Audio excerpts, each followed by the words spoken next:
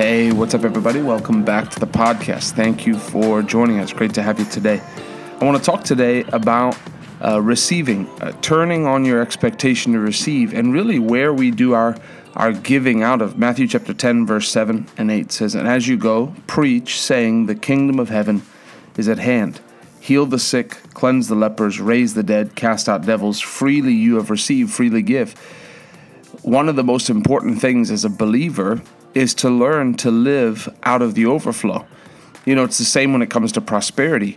God's a provider. His name's Jehovah Jireh, but he's also El Shaddai, the all-sufficient one, the God of more than enough. So you really, wherever you choose to set your faith is where you live out of. If you have faith that God's going to provide enough food to eat every month and pay your bills, then your faith will be there and you'll live out of that. But it takes the same faith to then look at the word and see, I see there's provision for abundance. And so you actually just learn to shift the faith forward. Well, if God's going to provide and it's going to have to be supernatural, then Lord, I'm going to believe that I can start eating better food. I'm going to believe that I can schedule fun into my life. I'm going to believe for a vacation that you want me to be rested. And so you start extending the faith. And so it's the same for people. People, when you minister, and to all the future ministers, and really just to believers, because we're all called to the ministry of reconciliation, we're called not to minister out of condemnation. We're called not to witness out of, I have to win souls, so let me go win souls. You know, you may feel that way, but ask the Lord to help you. Ask the Lord to give you a grace where you're doing it because you can't help yourself, where you're doing it out of the overflow. When I go to minister, if I'm doing healing school, I can't come in dry. I have to come in full. I have to come in overflowing, and I pour out of the overflow on the inside. And so he says, heal the sick, cleanse the lepers, raise the dead, cast out devils. And then he says, freely you have received, freely give. God wants us to get to the place where we create a lifestyle of receiving from the presence of God. You saw this in the life of Jesus, how he would go and they would travel to a new area, and then he'd cast out devils and he'd heal the sick and he'd do all this. But then if you pay attention, often it says he would go often and would go wake up early in the morning and go up into a mountain to pray. Why? Well, I need to refuel. I got to have something to give the people. I made a determination early on when I started preaching that I would never go to the Word to try and find a message. I get my messages from the Word, but I don't spend time in the Word to get a message. I spend time in the Word for myself, and then the message is what the Lord's been putting in my heart. And so I continue to put the Word in my heart because I have a living, breathing relationship with the Lord. But it's a terrible feeling to know you have to preach and, let me open my Bible and find a message. You know, if the Lord says preach on faith and then you feel Hebrews, that's one thing to look up the scriptures. I'm not talking about that, but I'm talking about I don't know what I'm preaching on. Let me go spend 30 minutes reading the Bible and maybe I'll get something. Let me go look for a message. It's a terrible feeling because you're not ministering out of the overflow. You're ministering out of, let me pick a verse and just repeat this verse and try to come up with something creative to say. And so God's looking for us as believers, really, whether you're called to the ministry or not, to live in a place of overflow, to learn how to freely receive. We'll never get to the point where we don't need to go back to the presence of God and receive, where you can come and plug in. Plug in. The more you need to give, the more you need to plug in. He said to the disciples, freely you have received, freely give. If they wouldn't have been able to receive for themselves, they wouldn't have had anything to give.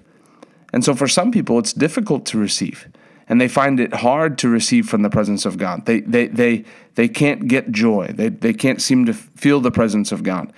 And there's a couple of reasons. Some people live in continual sin, and so their hearts get hardened.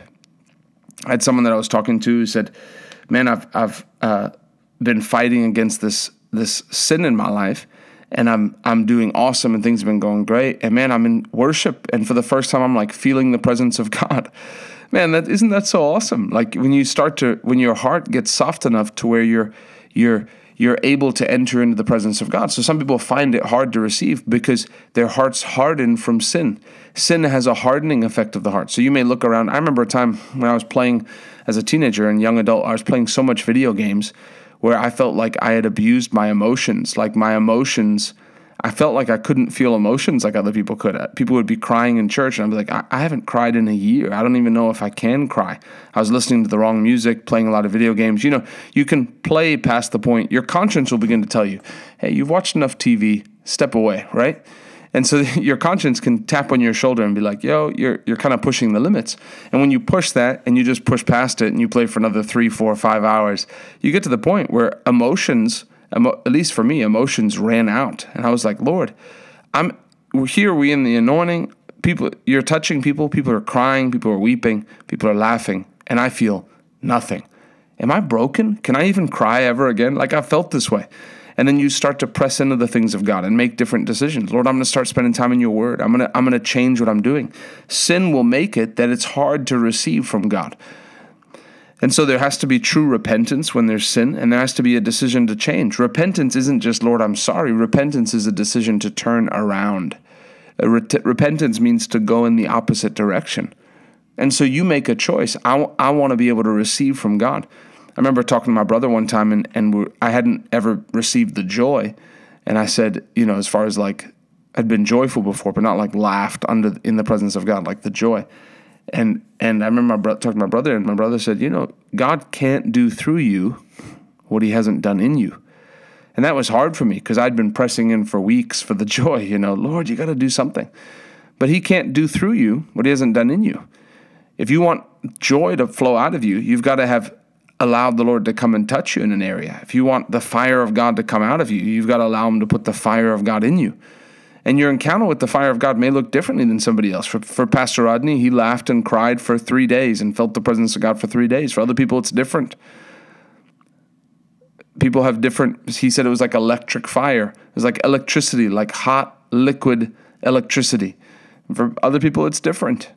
And so you don't look at the outward of what it feels like. But there's a fire on the inside of you that comes. There's a boldness that comes. There's a supernatural strength that comes. But you allow the Lord to do it. And that's why spending time in the anointing and putting yourself around places to receive a touch of God is so important. It's something that you have to be able to plug into. Freely you have received, freely give. That doesn't mean you have to go get sick and get, Kenneth Hagin, you look at some of the famous people with healing ministries. Kenneth Hagin was raised off his deathbed. Oral Roberts is a teenager raised off his deathbed, healed. Lester Sumrall. And you're like, well, if I want to have a healing ministry, I guess I got to go get near to the point of death and God raised me up. So that's not it. God's given us his name, the authority, the word of God for that. But when it comes to the touch of God, when it comes to where we're to minister out of daily, you have to place an importance on receiving from God. The only reason I cover this is because it's easy to get distracted and to get away from it, where you're just so busy doing things, especially those people who are in Bible school. And if you go into the ministry, it's like easy to like get busy giving out, and then you don't take in for yourself. And that's where burnout comes from. That's where bad attitude comes from. That's where hurt comes from. But you find it where you stay oiled up. The anointing's the WD-40 for your spiritual joints. So you spend time, you prioritize. I get into services and I say, Lord, I'm going to receive something tonight. Lord, I've come to get joy. Lord, if anyone's getting a touch from you, it's me. Lord, I come to receive from you. And you start to place a demand so the Lord can do a work on the inside of you. And then if you've been into the anointing and you said, man, I've never had this crazy encounter where I flew through the air. Again, stop looking at what it looks like on the outside. But what you do is you start placing yourself in the anointing and saying, Lord, I'm hungry for you and I'm open my heart. Lord, whatever you want to do and whatever it's going to look like, it doesn't have to feel a certain way, but Lord, I just want you to work in my life. And so you make that decision. Lord, I've come to receive. Even just spending time in the Word of God and then spending time in worship, you have your own quiet time, turning on worship and just spending time worshiping the Lord. You start to sense the presence of God. That's where you get fueled back up. You spend time in the Word and you let the Lord supercharge you. You listen to preaching, you let the Lord supercharge you. It's as you take in that you can give out. Obviously, you carry a reservoir, but you take in the presence of God. Presence of God is the juice that I need to live off, to run off of. Freely you have received, freely give. Some people don't seem to be able to receive because they haven't forgiven themselves. They've made mistakes and they've never moved past it. They'll forgive somebody else. They see it's easy for someone else to receive, but but they just haven't forgiven themselves. They haven't moved past it. They haven't seen that they're a new creature in Christ Jesus. Forgive yourself today. Move forward. If you need to, you can go back and listen to the podcast we did called The Power is for You.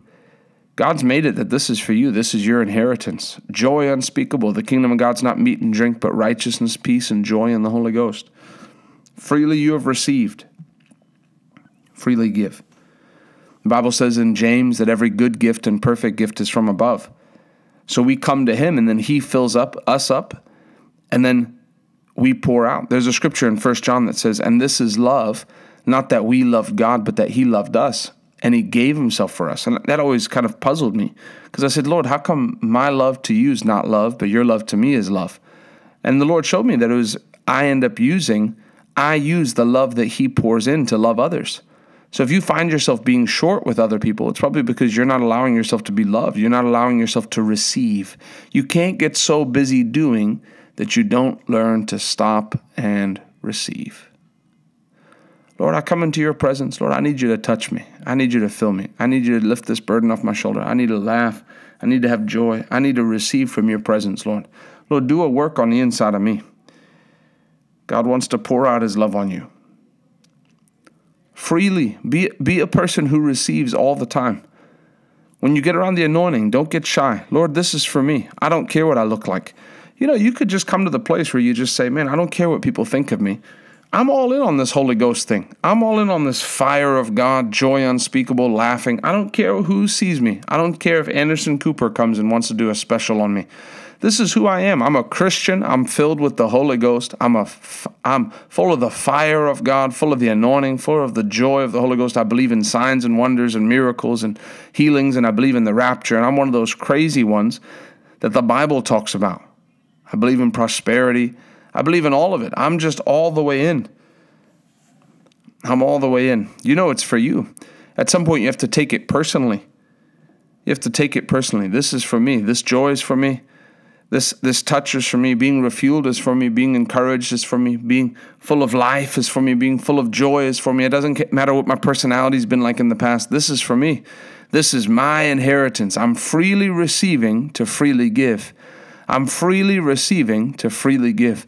When you set your focus on obviously doing what God's called you to do, but you take the time to receive from the Lord, to allow the Lord to touch you and pour out on you and receive, that's where the strength comes from. That's where the motivation comes from. That's where the unction comes from. That's where the touch comes from, that you reach out and touch other people with. He pours in the love, and then you pour it out from there.